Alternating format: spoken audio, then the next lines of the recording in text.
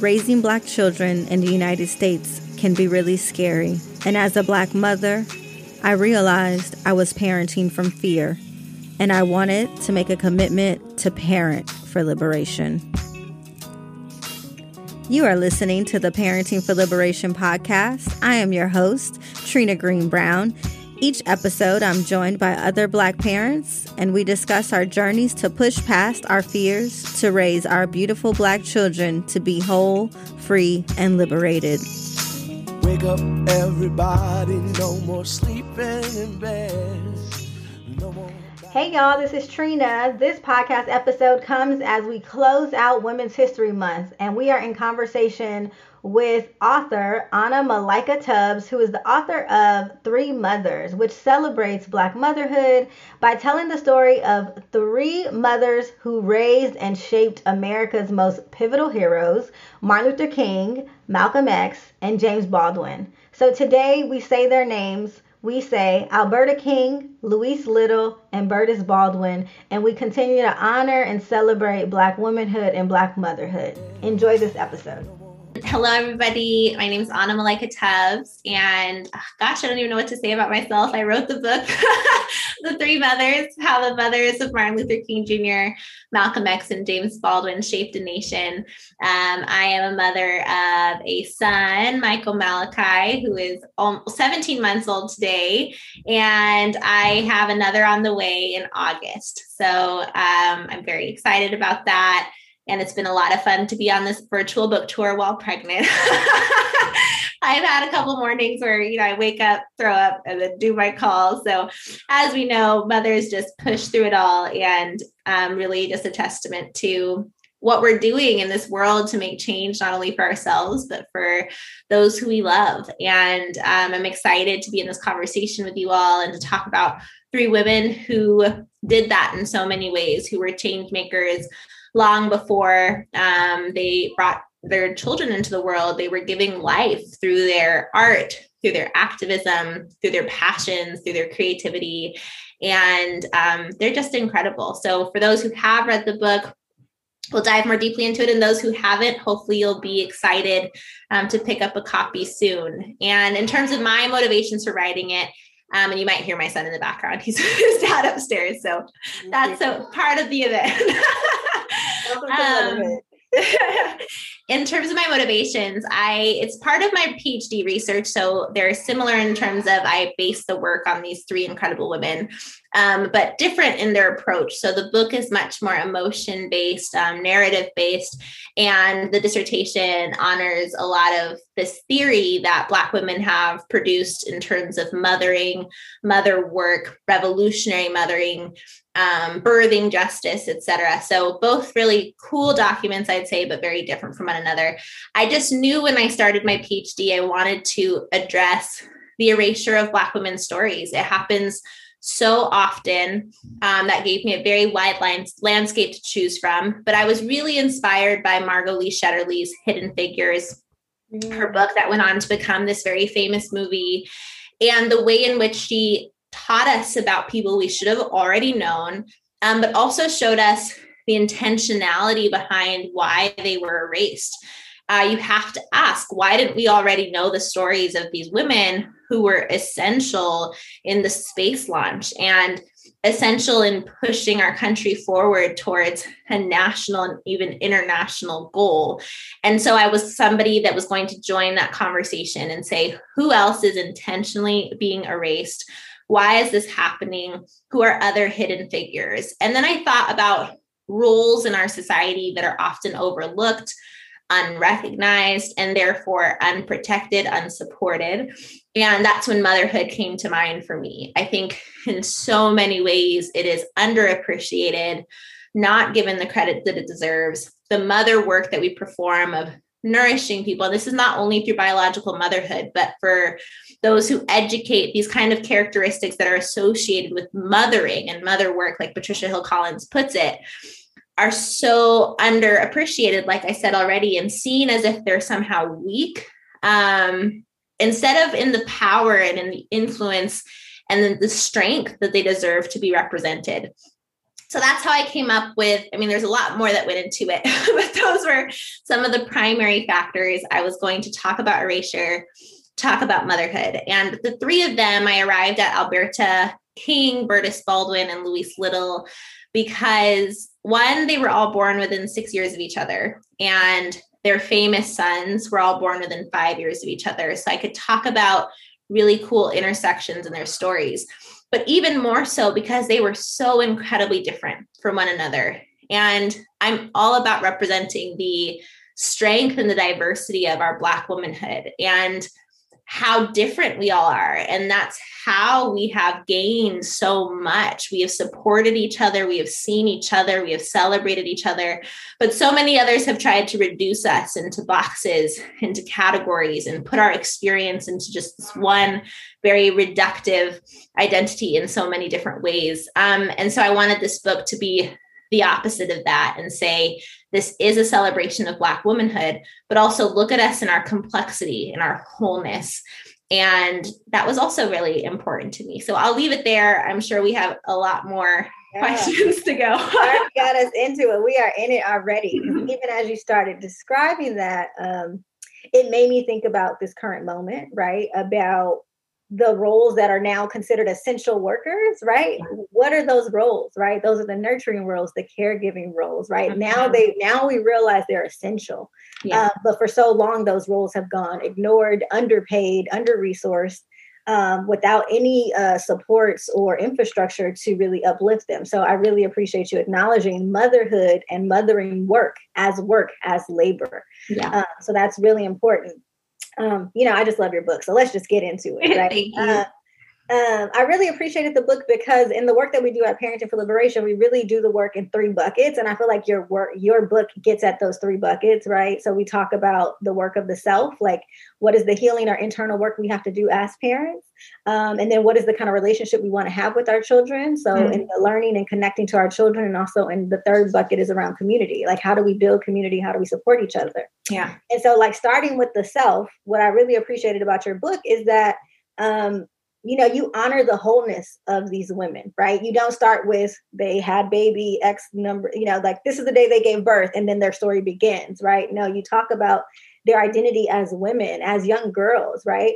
And so I really appreciated you beginning with their identities. And that's similar to the work that we do. Like before we can be like the best liberated parents that we can be, like it's also about how do we check with ourselves? How do we connect with ourselves, right? What's the healing work I need? How do I mother my own inner child, right?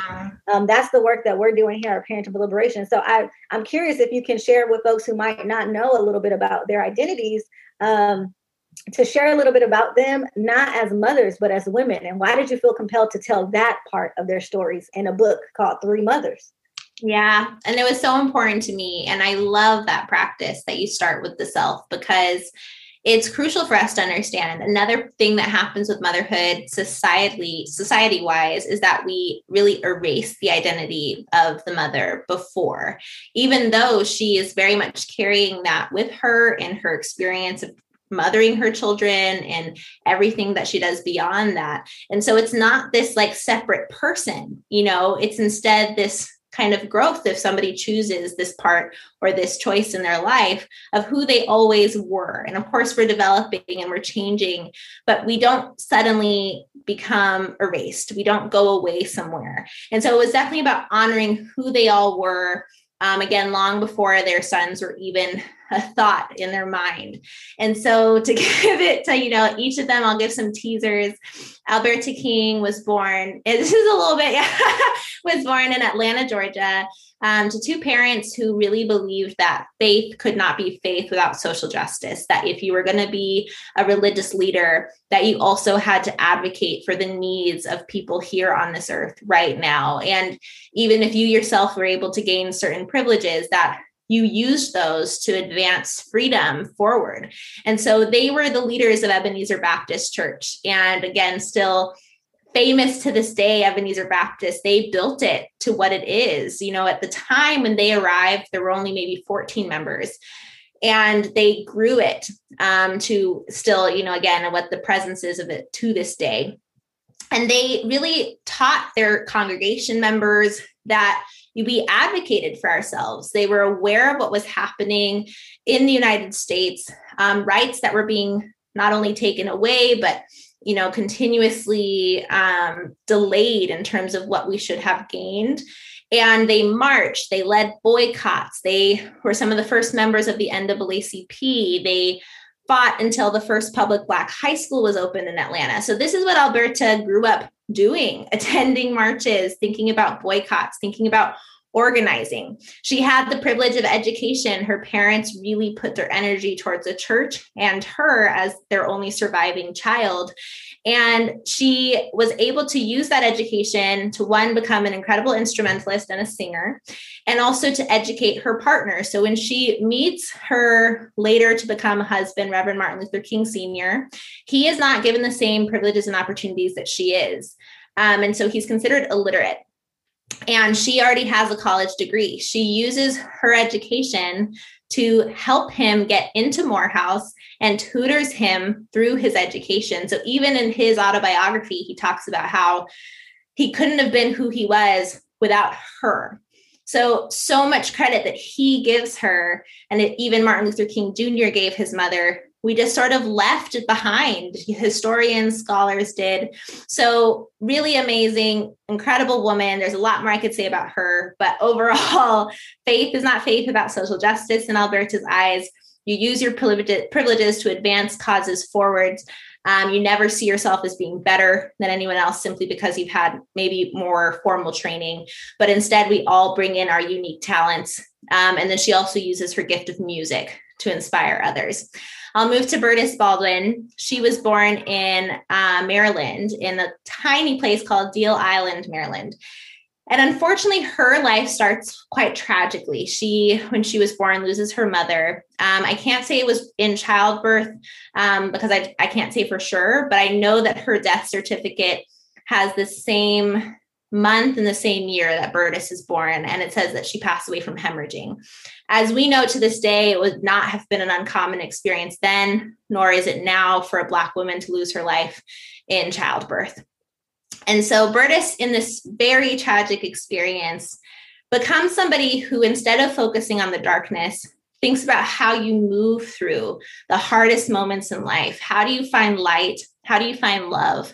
How do you focus on forward healing, even when the hardest things might happen to you? She also grows up hearing stories of the other freedom fighters who are born in Maryland and who come out of the state of Maryland, who are Harriet Tubman, Frederick Douglass.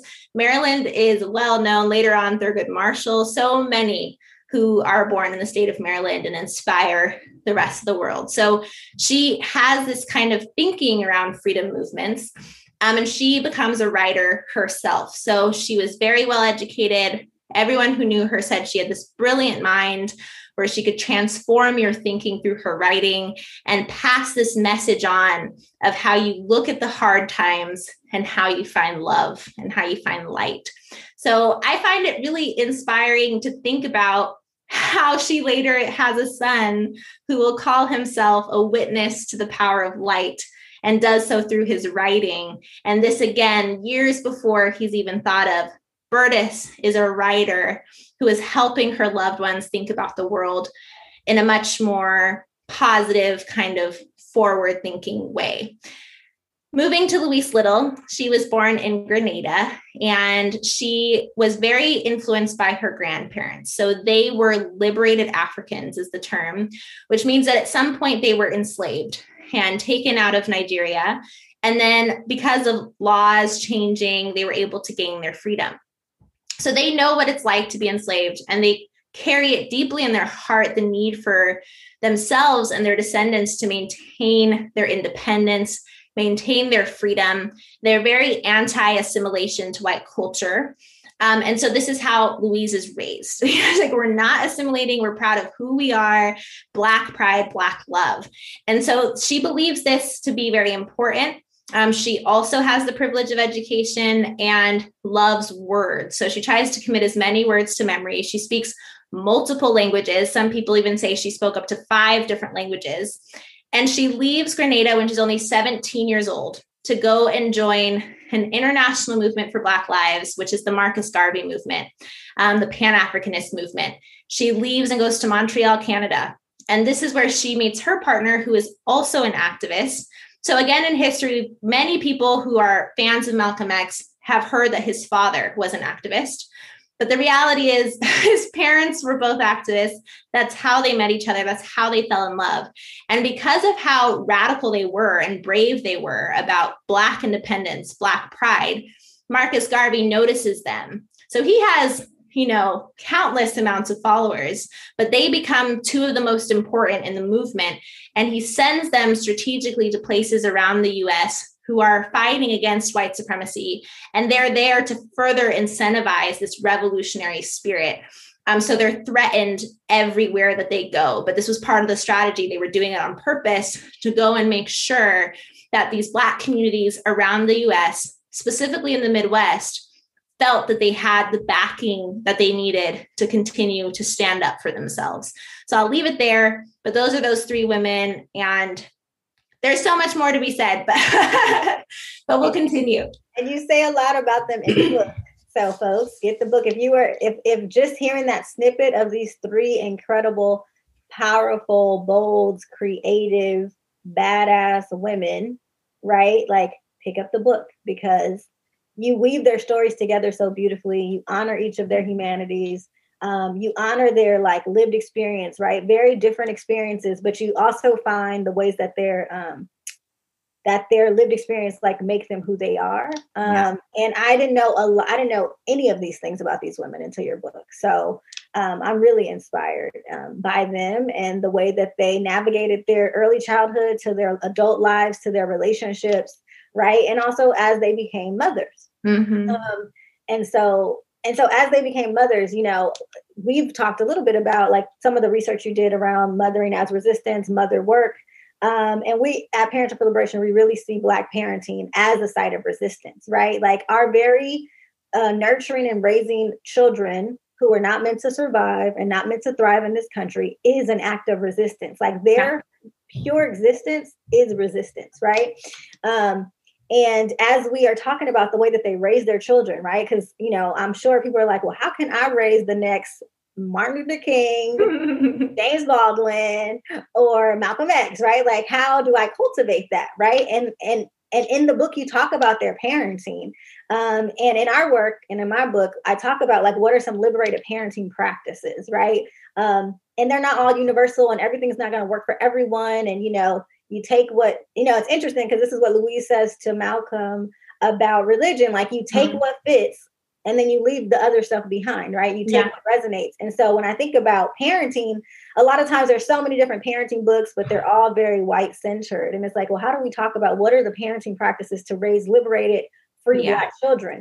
Yeah. And so I'm curious, could you share a little bit about what are some of the lessons from these three mothers that will help support us today in raising free, liberated Black children? And all of their styles are different and unique. So maybe you can go through and say, what are the lessons from each mother? What are the commonalities? And then what are some of the distinctions? Yeah, definitely. And gosh, I love that question as well. Again, they are so different from each other. So it's great to have the opportunity to go one by one because it's so hard to say what they had in common. But I will say overarching, their mentality around making sure all their children were aware of what was happening in the country and in the world in terms of white supremacist violence and what their kids were going to encounter beyond their homes. All of them had conversations with their children saying, this is how our country operates. But they also took it a step further always and said, just because a law says this, or just because, someone might treat you this way outside of this home, that is not the natural order of things. That is not how things are supposed to be. And therefore, what do you do to create change? These are things I've done in my own life to create change. How can you join me in that change making, transformative work? So that's something that I think really kind of was something that brought them all three together. Their differences were, I would say, so Alberta, of course, leans on her faith for everything. So she bases all of it in the fact that this is not what God intended for us, that he intended for us to be equal on earth in her faith and in her discipline and her, how she approached the movement. It was very much, we need to think about creating this vision here on earth where we all are able to enjoy equality. So that's how she bases those lessons. So when Martin Luther King Jr. is young, he comes to her with all of these concerns. She's very open to him, asking as many questions as he needs to ask to understand his daily experiences. You know, why can't the kids who were my friends before be my friends anymore? When their parents say, you know, you're Black, you're no longer able to be friends once you reach a certain age. And he brings that concern to Alberta and he says, Mom, what is this? And she reminds him, here's history. Here's what happened with slavery. Here's what happened with, you know, the Civil War. But remember, this is not the natural order. So you are as good as anybody else. And she always reminds him of that. So tangibly, as a lesson for us as parents, allowing our children to be aware. We can't necessarily protect them and we can't veil them to the realities of what's happening, but we also can't allow that to limit them or allow that for them to see themselves in that same mentality, that white supremacist mentality. So it's to be aware of it, but as something that's wrong and that's something that we are fighting to fix. And hopefully they'll join us in that fight. When I think about Bertus, her mentality was that she only could control her relationship with her children. Beyond that, she had no other thing that she could really control, was her opinion. And so she loves them so deeply and so wholeheartedly and accepts them for who they are and encourages them to do what they're passionate about and puts all these other worries aside to make sure that they know in her eyes, she sees them as the most beautiful, amazing beings. So that no matter what happens beyond that motherly love, no matter what somebody else tries to make them feel like, they'll know their worth because of how she loved them. So that was really crucial to her. Then we move to Louise, who I would say gives the most in terms of like tangible, like here's strategy. She was very clear. When they came back from school, all of her children, she had 8 children, they would sit down at the dining table in the kitchen and sorry, my son is like having a party, and they would read newspaper articles from around the world. And she wanted them, one, to know, again, not only what was happening in the US, but what was happening internationally, so that they felt like they were part of something larger, that this movement for our lives was not only in their city, was not only in their country, but inspiring people worldwide. Were fighting on the same team against the same enemy. This was really important to her. And so they would sit and they would read these articles out loud to her. If they stumbled on a word that they didn't know, she had a dictionary waiting for them. She's the woman who loves words.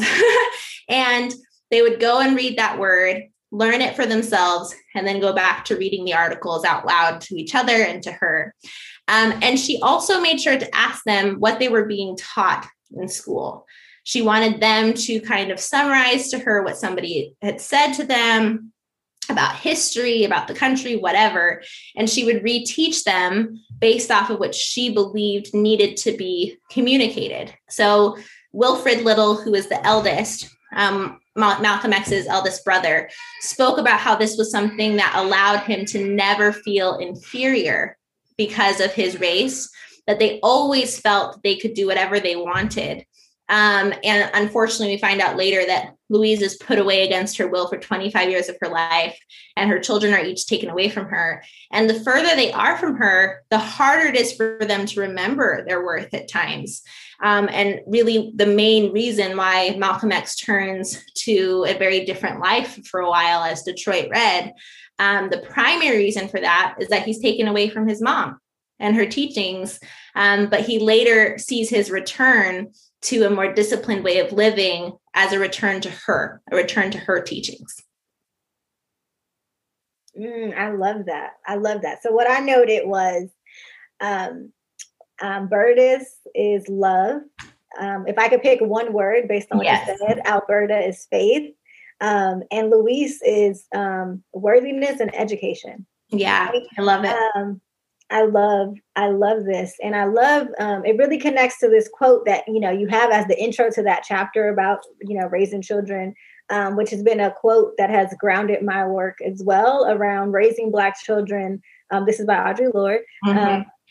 Raising Black children in the mouth of a racist, sexist, suicidal dragon is perilous and chancy. If they cannot love and resist, they probably will not survive. And what I'm hearing you describe in each of these parenting styles from Alberta, Burtis, and Louise is that they're integrating both love and resistance, right? Yeah. Resisting anything that gets in the way of your love of self, that anything that gets in the way of your self-love, of love of your people, right? And so that knowing your worth and that we have so much to fight for. Yeah. So I really love these lessons. And again, there's so many more lessons. Like I learned a lot from Louise about self-sufficiency. Like each of her kids knew how to like grow their own food. They learned how to hunt. They built their own homes. It's like, do not rely on the government or those people for anything. So I really also learned a lot. There's a lot more in the book. She's just giving you a little teaser. Look, the thing that really hits home to me about all these mothers, what they also have in common, including raising such powerful sons, is that they lost their sons, right? Mm-hmm. So when I think about even to this day, this current climate, right? You name that the lessons that they taught their children about how to thrive and survive are similar lessons that we still need to learn and teach our children today. Mm-hmm. When I think about even the topic, we're talking about mothers of the movement. And when I think about that, I reflect on, the mothers of the movement of modern day. When I think about the 2016 Democratic Convention and the mothers of the movement were brought out, it was mothers of children who had been slain, who had been taken from them, right? And mothers who were grieving the loss of their children. And I thought when I saw that, I was like, I don't want to be a mother of the movement, if that's what that means, right? Right. But in your book, you do a beautiful job of weaving like the context and the storytelling and the history, covering like 100 years of Black history and motherhood all together. And so I'm curious, like, why as a society do we only honor Black motherhood in grief and loss and struggle? Like, why don't we honor the fullness of Black motherhood? Why don't we celebrate that they raise and cultivate and nurture these radical Black children? We don't acknowledge it until their children are gone. So I'm curious, why don't we do that as a society? And something that for me in writing this book, it was really important to me to one, say, yes, at the beginning, all three of these moms, their worst fears will become reality. They are going to outlive their sons. This is something we know in history, but also spend time understanding the joy of their lives, the joy in their parenting, the ways in which they were giving their children life and their children were creating life for billions of people to come for years and years and years. And hopefully we never forget their names. And now we also understand the women who birthed them and we speak their names as well. Because it isn't just about pain. Of course, we have to acknowledge that. But it's something that Melissa Harris Perry says, actually, Black women are not only this conquered victim.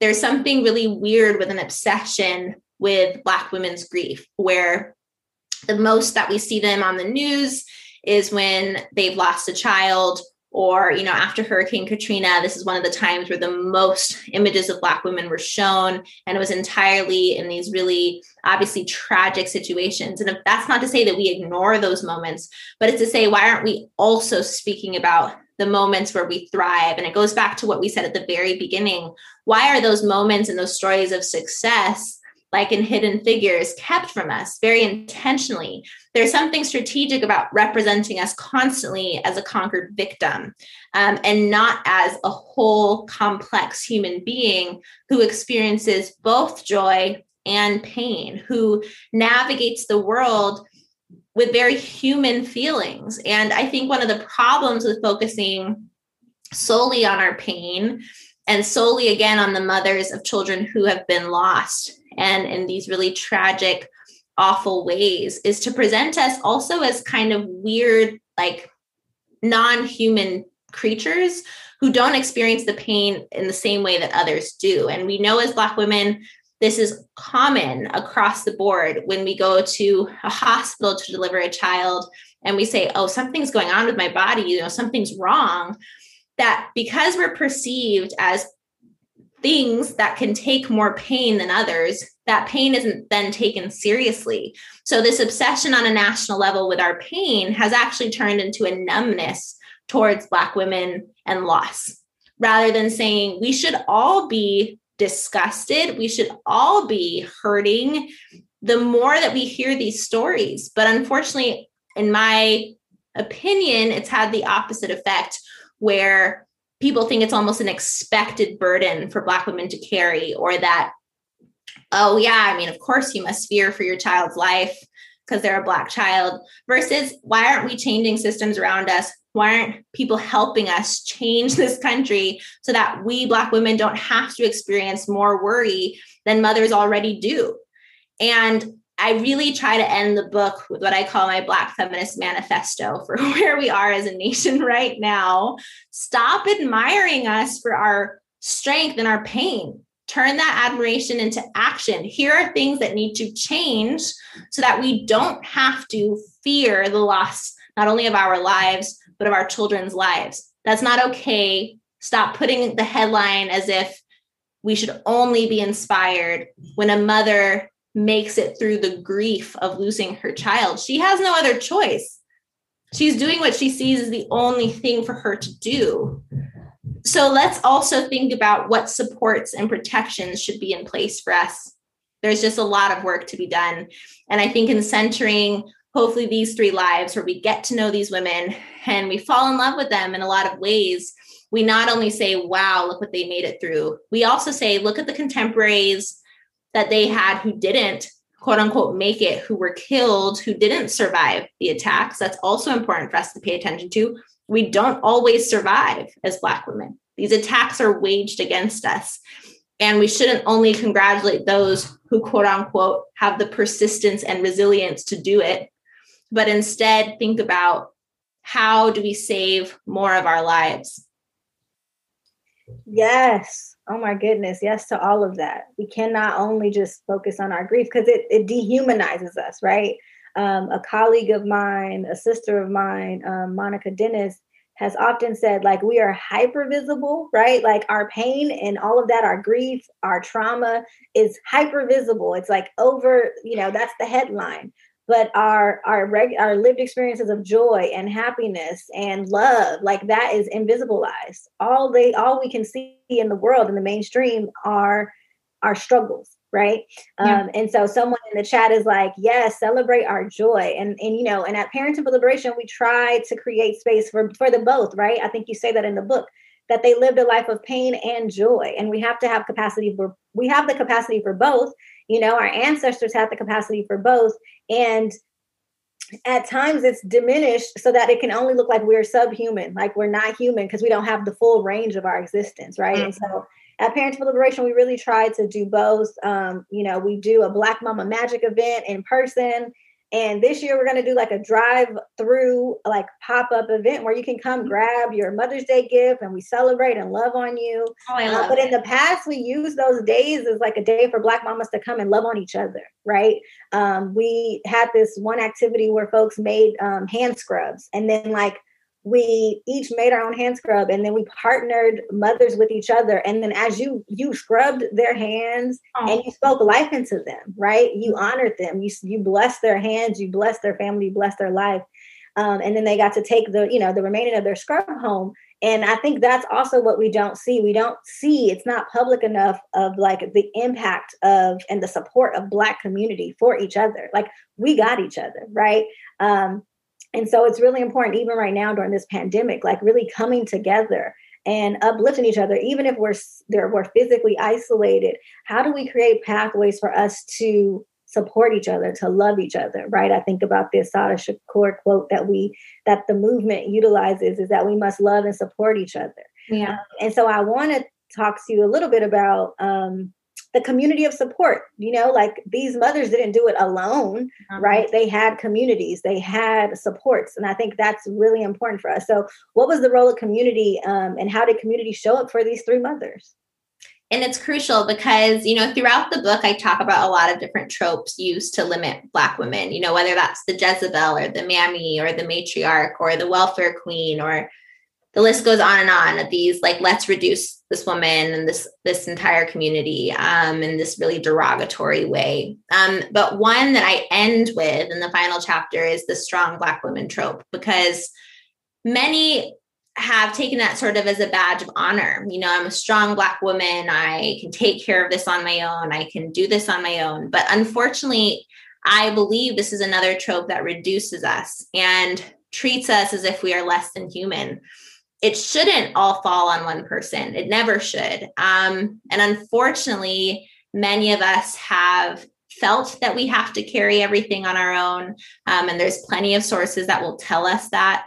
But in community with especially other Black women, hopefully we're able to see the opposite of that we are a part of something larger. We are part of a whole. And if no one else will support us, we will support each other. We've done that through history. We're continuing to do that. We need to find each other and hold each other up as much as physically possible and mentally and emotionally possible. It's huge for our survival. And any indication that we're supposed to be separate of that community is, again, strategic to keep us from one of our lifelines. If anybody is saying to you, you're supposed to do this on your own, you don't have someone to call, you don't have somewhere to turn, that is a part of allowing you to slowly but surely be unable to sustain yourself and your children beyond that. So definitely for all three of these women, I wanted to point to those moments where, because it can be really tempting to say, look at these three strong Black women. And of course, if we're just saying it, with a lower S, strong Black women, yes, they were strong Black women. But if we're making them, these strong Black women who did it all on her own, that is missing the point. And they definitely had moments where they asked for help, where they were willing to show their vulnerability. I think that's really crucial. And for our children to see that, as hard as that is sometimes, and we definitely don't want to put the weight of the world on our kids. I'm not saying that. But it is important for them to see us as human beings as well. It's important for them to see the work that we do day in and day out to sustain them and help them achieve their goals and their dreams. So Alberta, of course, through her church, she finds community. Not only is she a participant in supporting other people, she's very willing to say, I'm a part of this larger community. I want to educate, as many people as I can with my privileges, et cetera. But she also often makes it known that she's very worried about her loved ones. She's very worried about MLK Jr. She was fearful for his life and that she needed people around her. She needed support. She needed prayers. She needed to be connected. She wanted to be connected to her grandchildren. So she in no way isolates herself from being in community. When we think about Burtis, she does this through her church community as well, but also later on in her life, she goes back to Maryland, where she, left during the Great Migration to go to New York. But she tries to reconnect with her roots because she wants to have that community around her in her old age. She builds community not only through her children, but through her children's friends as well. So, Maya Angelou and Marlon Brando, all these famous people knew Burtis very well because she welcomed James Baldwin's friends into her life. And everybody who knew her kids also knew her. So she would cook for them, and this community of artists would come to her house all the time. So that was big for her, not only for her to have community around her, but for people to have a place where they could be in community. That was her home. That mattered to her.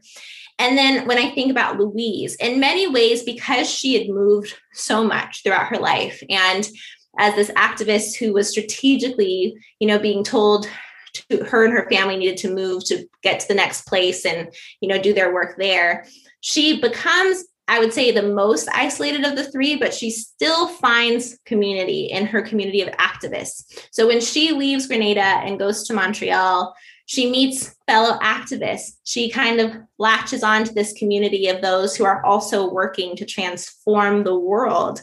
When her husband dies, when her husband is murdered, she latches on to friends who later do, some of them help take in some of the kids when she's put away in an institution. Beyond that, though, she says to her children, I view this institutionalization as incarceration, and you need to do whatever you need to do to get me out of here. So she doesn't put on this face of, I'm fine, it's okay, don't worry about me. She says, this is a form of incarceration. I do not want to be here, and I need you to speak up for me. So even after 25 years of her life being taken away and her being put in this institution, she lives another 25 years after that.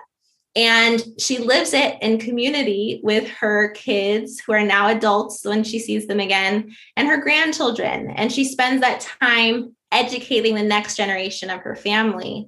So all three of them, and it's multi-generational community as well, find ways to make sure they're not alone and that people around them are aware that they don't have some kind of superhuman quality to do it all, but instead can say, I'm sad about this, I'm hurting about this, I'm worried about this, while also saying, these are things I'm passionate about, and these are things I love, and these are things that bring me joy. So again, returning to that earlier question of the complexity of their identity, they all three showed that really beautifully. And it's something that I carry forward in my parenting as well. My son is really young, but it's something that I'm going to remember. He should see me in my wholeness.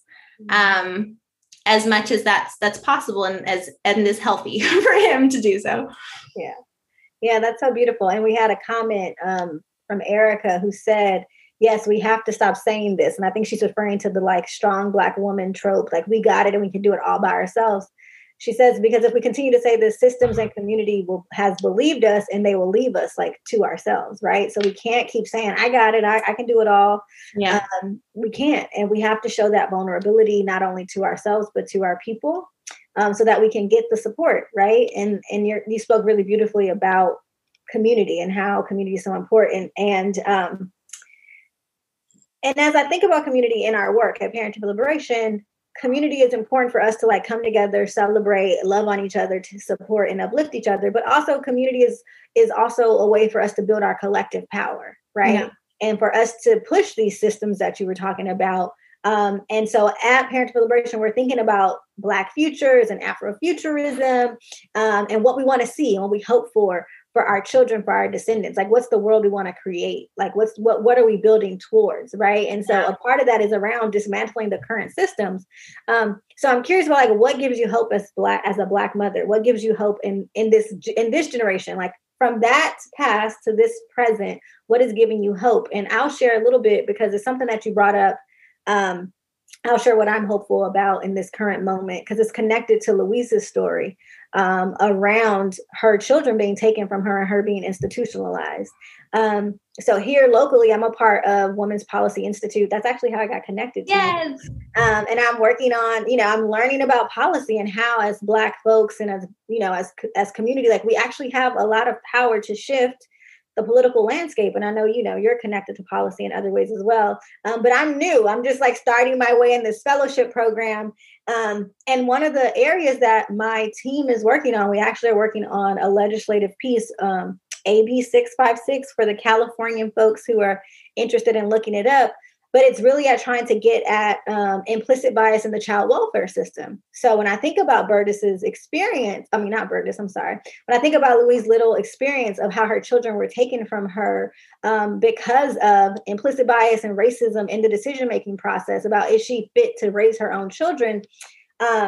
The work that we're doing is really how do we get at implicit bias? Because in the state of California, Black children only make up 5% of the population, but make up 20% of foster care, right? And so when I think about what's possible, if we can get those numbers down and we can keep more Black parents with their children and get them the actual supports that they need rather than taking their children from them, right? Because of racial bias.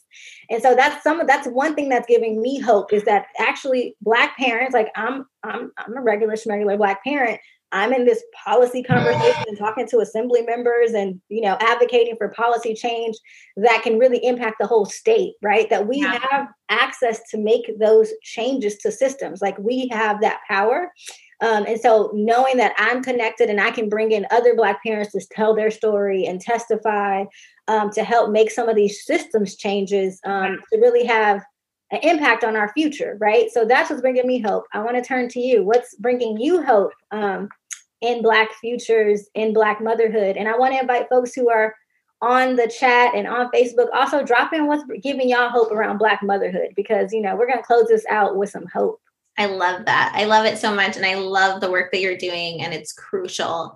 And for me, it's kind of maybe a less specific answer, but definitely related in the sense of the work that we are doing. There's so much happening, whether it's advocating for this or thinking about a universal basic income, or people speaking about the possibility of universal childcare, quality childcare, universal preschool, these visions for the future. I think Alberta, Burtis, and Louise, I talk about them as this standing in for what Black mothers all do, which is we focus on the possibility of the future, because we can't accept the circumstance as it is right now. So we are not only visionaries for what's possible in terms of what we can achieve, not only for ourselves and for our children, but we make that change happen. It's been a motivating factor in so much of this progressive, thought, even thinking about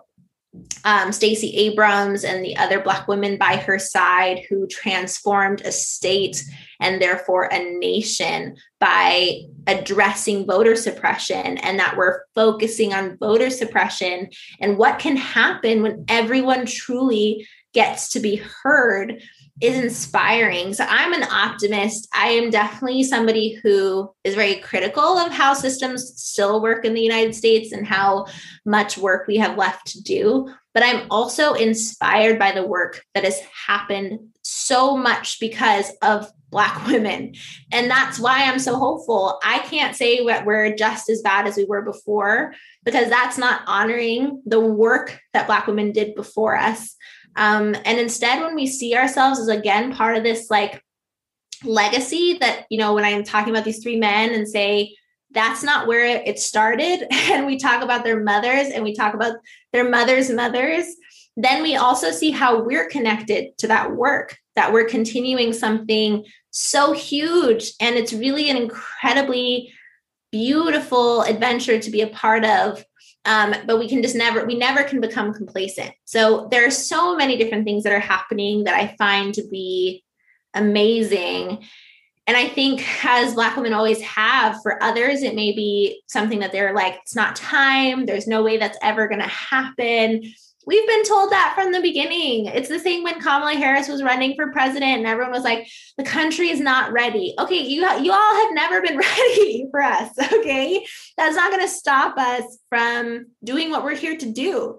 And that day in and day out, that general feeling, while also having a growth in this notion of let's not kill ourselves for the country either. Let's also take care of ourselves and do so in a way that's sustainable. I think we're also starting to find a balance between being active agents in change, but also having a moment where we say, I'm going to take a break. I'm just going to spend time with my kid and I'm going to relax.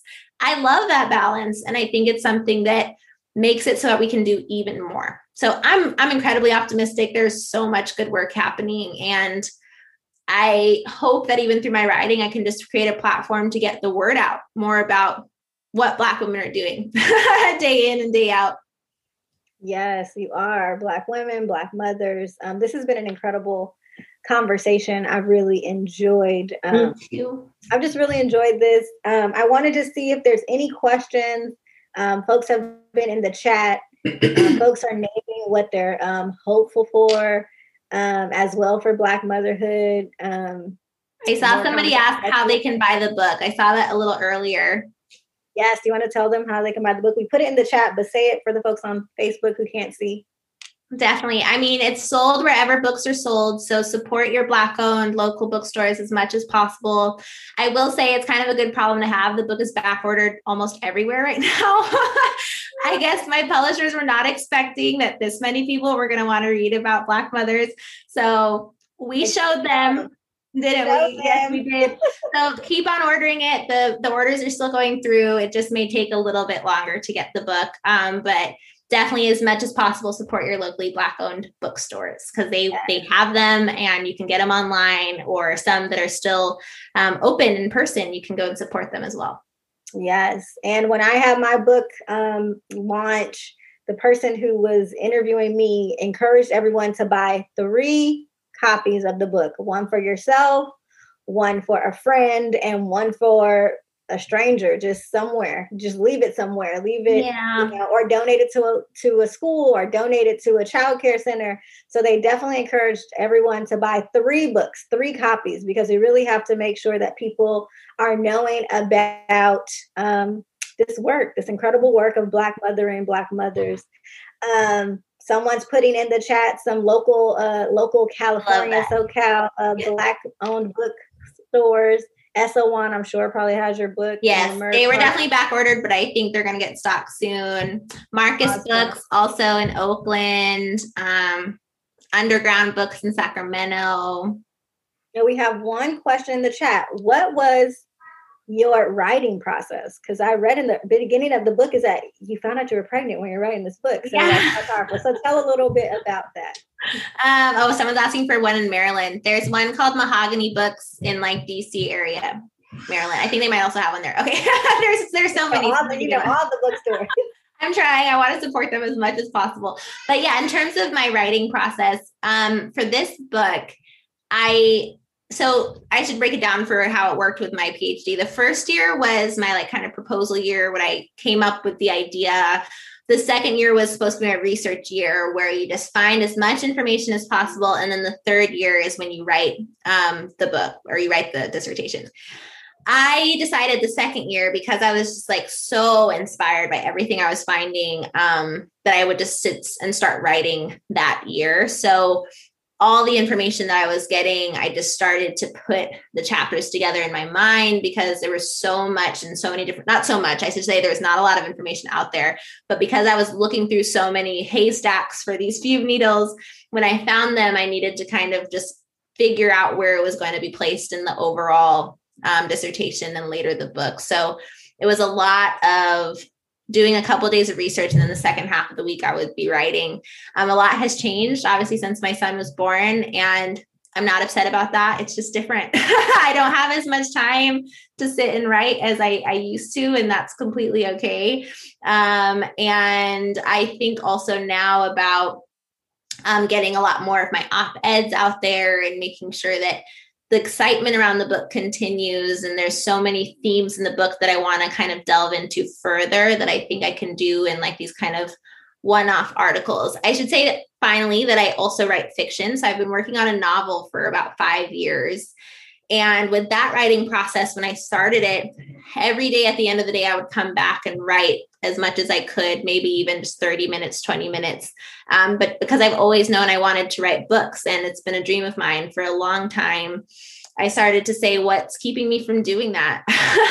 You can't be so tired, at some other job, if it's not your primary passion, that it keeps you from doing the thing you actually want to see yourself doing full time. And it's a dream come true for me to be able to make my living now off of my writing. And I just want to keep that up. So when I can write, I write. And on days that I can't, that's also okay. And I spend the time just thinking about what I'm doing that day and how that's informing my writing later, because so much goes into writing. It's not just putting the pen on paper or, typing the words. It's also just being really reflective of what's happening around you. And even if you can only take a little note in your phone for a thought that comes to you that you're going to come back to later, that's also fine. So I've adjusted and I'm sure I will continue to do so and just kind of figure out what works best. Yes. I when you said like you always wanted to be a writer and then you didn't, and then you're like, well, what's getting in my way? It makes me think about that Toni Morrison quote. Like, if there's a story you want to read that hasn't been written yet, write it. And so you did that, and we really appreciate you. And then the last question I see in the chat is, what are you reading lately? Ooh, or listening to, because when you have babies, you don't actually have time. I definitely listened to your book and appreciated it. Y'all, it's also on Audible. I bought the book and I also listened. Yes, I love your voice. So I love it. I was like, Thank you. Yeah. I was so nervous about doing it because I had to audition to read my own book. I was like, my book. Like, when I wrote, you're going to tell me I got to audition for it, but okay. I can't say I can't read my own thoughts.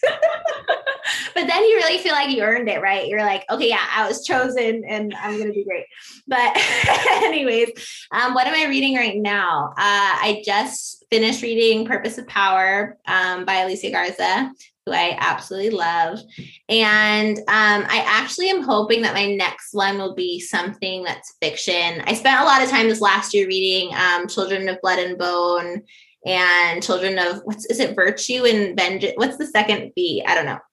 Vengeance? I think it's Vengeance and Virtue. Vengeance and Virtue. There we go. And I love those books. So I'm excited for the third to come out whenever it does. I'm incredibly talented. Of course, I read Vanishing Half by oh my gosh, Britt. I say Britt because I know her. And now I'm tired. I know it. I just owned it for a friend. I have it. It's blue. It's such a beautiful book. Vanishing Half is so Britt Bennett. There it is. And so many others that I read this like last year, but yeah, most recently, those were the two, Purpose of Power and then Children of Vengeance and Virtue. One of those. Yes. I feel like it's maybe the other way. Well. I listen to them. So I'm not the best at like remembering the names because I listen to them. Because you don't see the cover every time you open it. Yeah. Just get in the car, whoop, play. Yeah. Well, I want to honor your time and thank you so much. I think we have a slide up. I want to close with the quote from your book. You're more than welcome to read it if you like. Oh my goodness. Yes, this is so cool. Let's see. This one. I feel like that kind of sums up the book. It's on page 175 for those who have the book. Okay. These women are just three of countless examples of Black mothers who allowed their children to thrive even when all odds were stacked against them. Black mothers who created new visions for the world through the abundant love with which they raised their children. They had to believe in something their larger world said was impossible, that they and their children held the power to move mountains. Thank you for listening to this episode of Parenting for Liberation. I hope that something shared on this episode helps you on your journey to liberated parenting. To learn more about our other episodes, check out our website at www.parentingforliberation.org/podcasts. Please like us on Facebook, Instagram, and Twitter. And if you're listening on iTunes, make sure you give us a good review.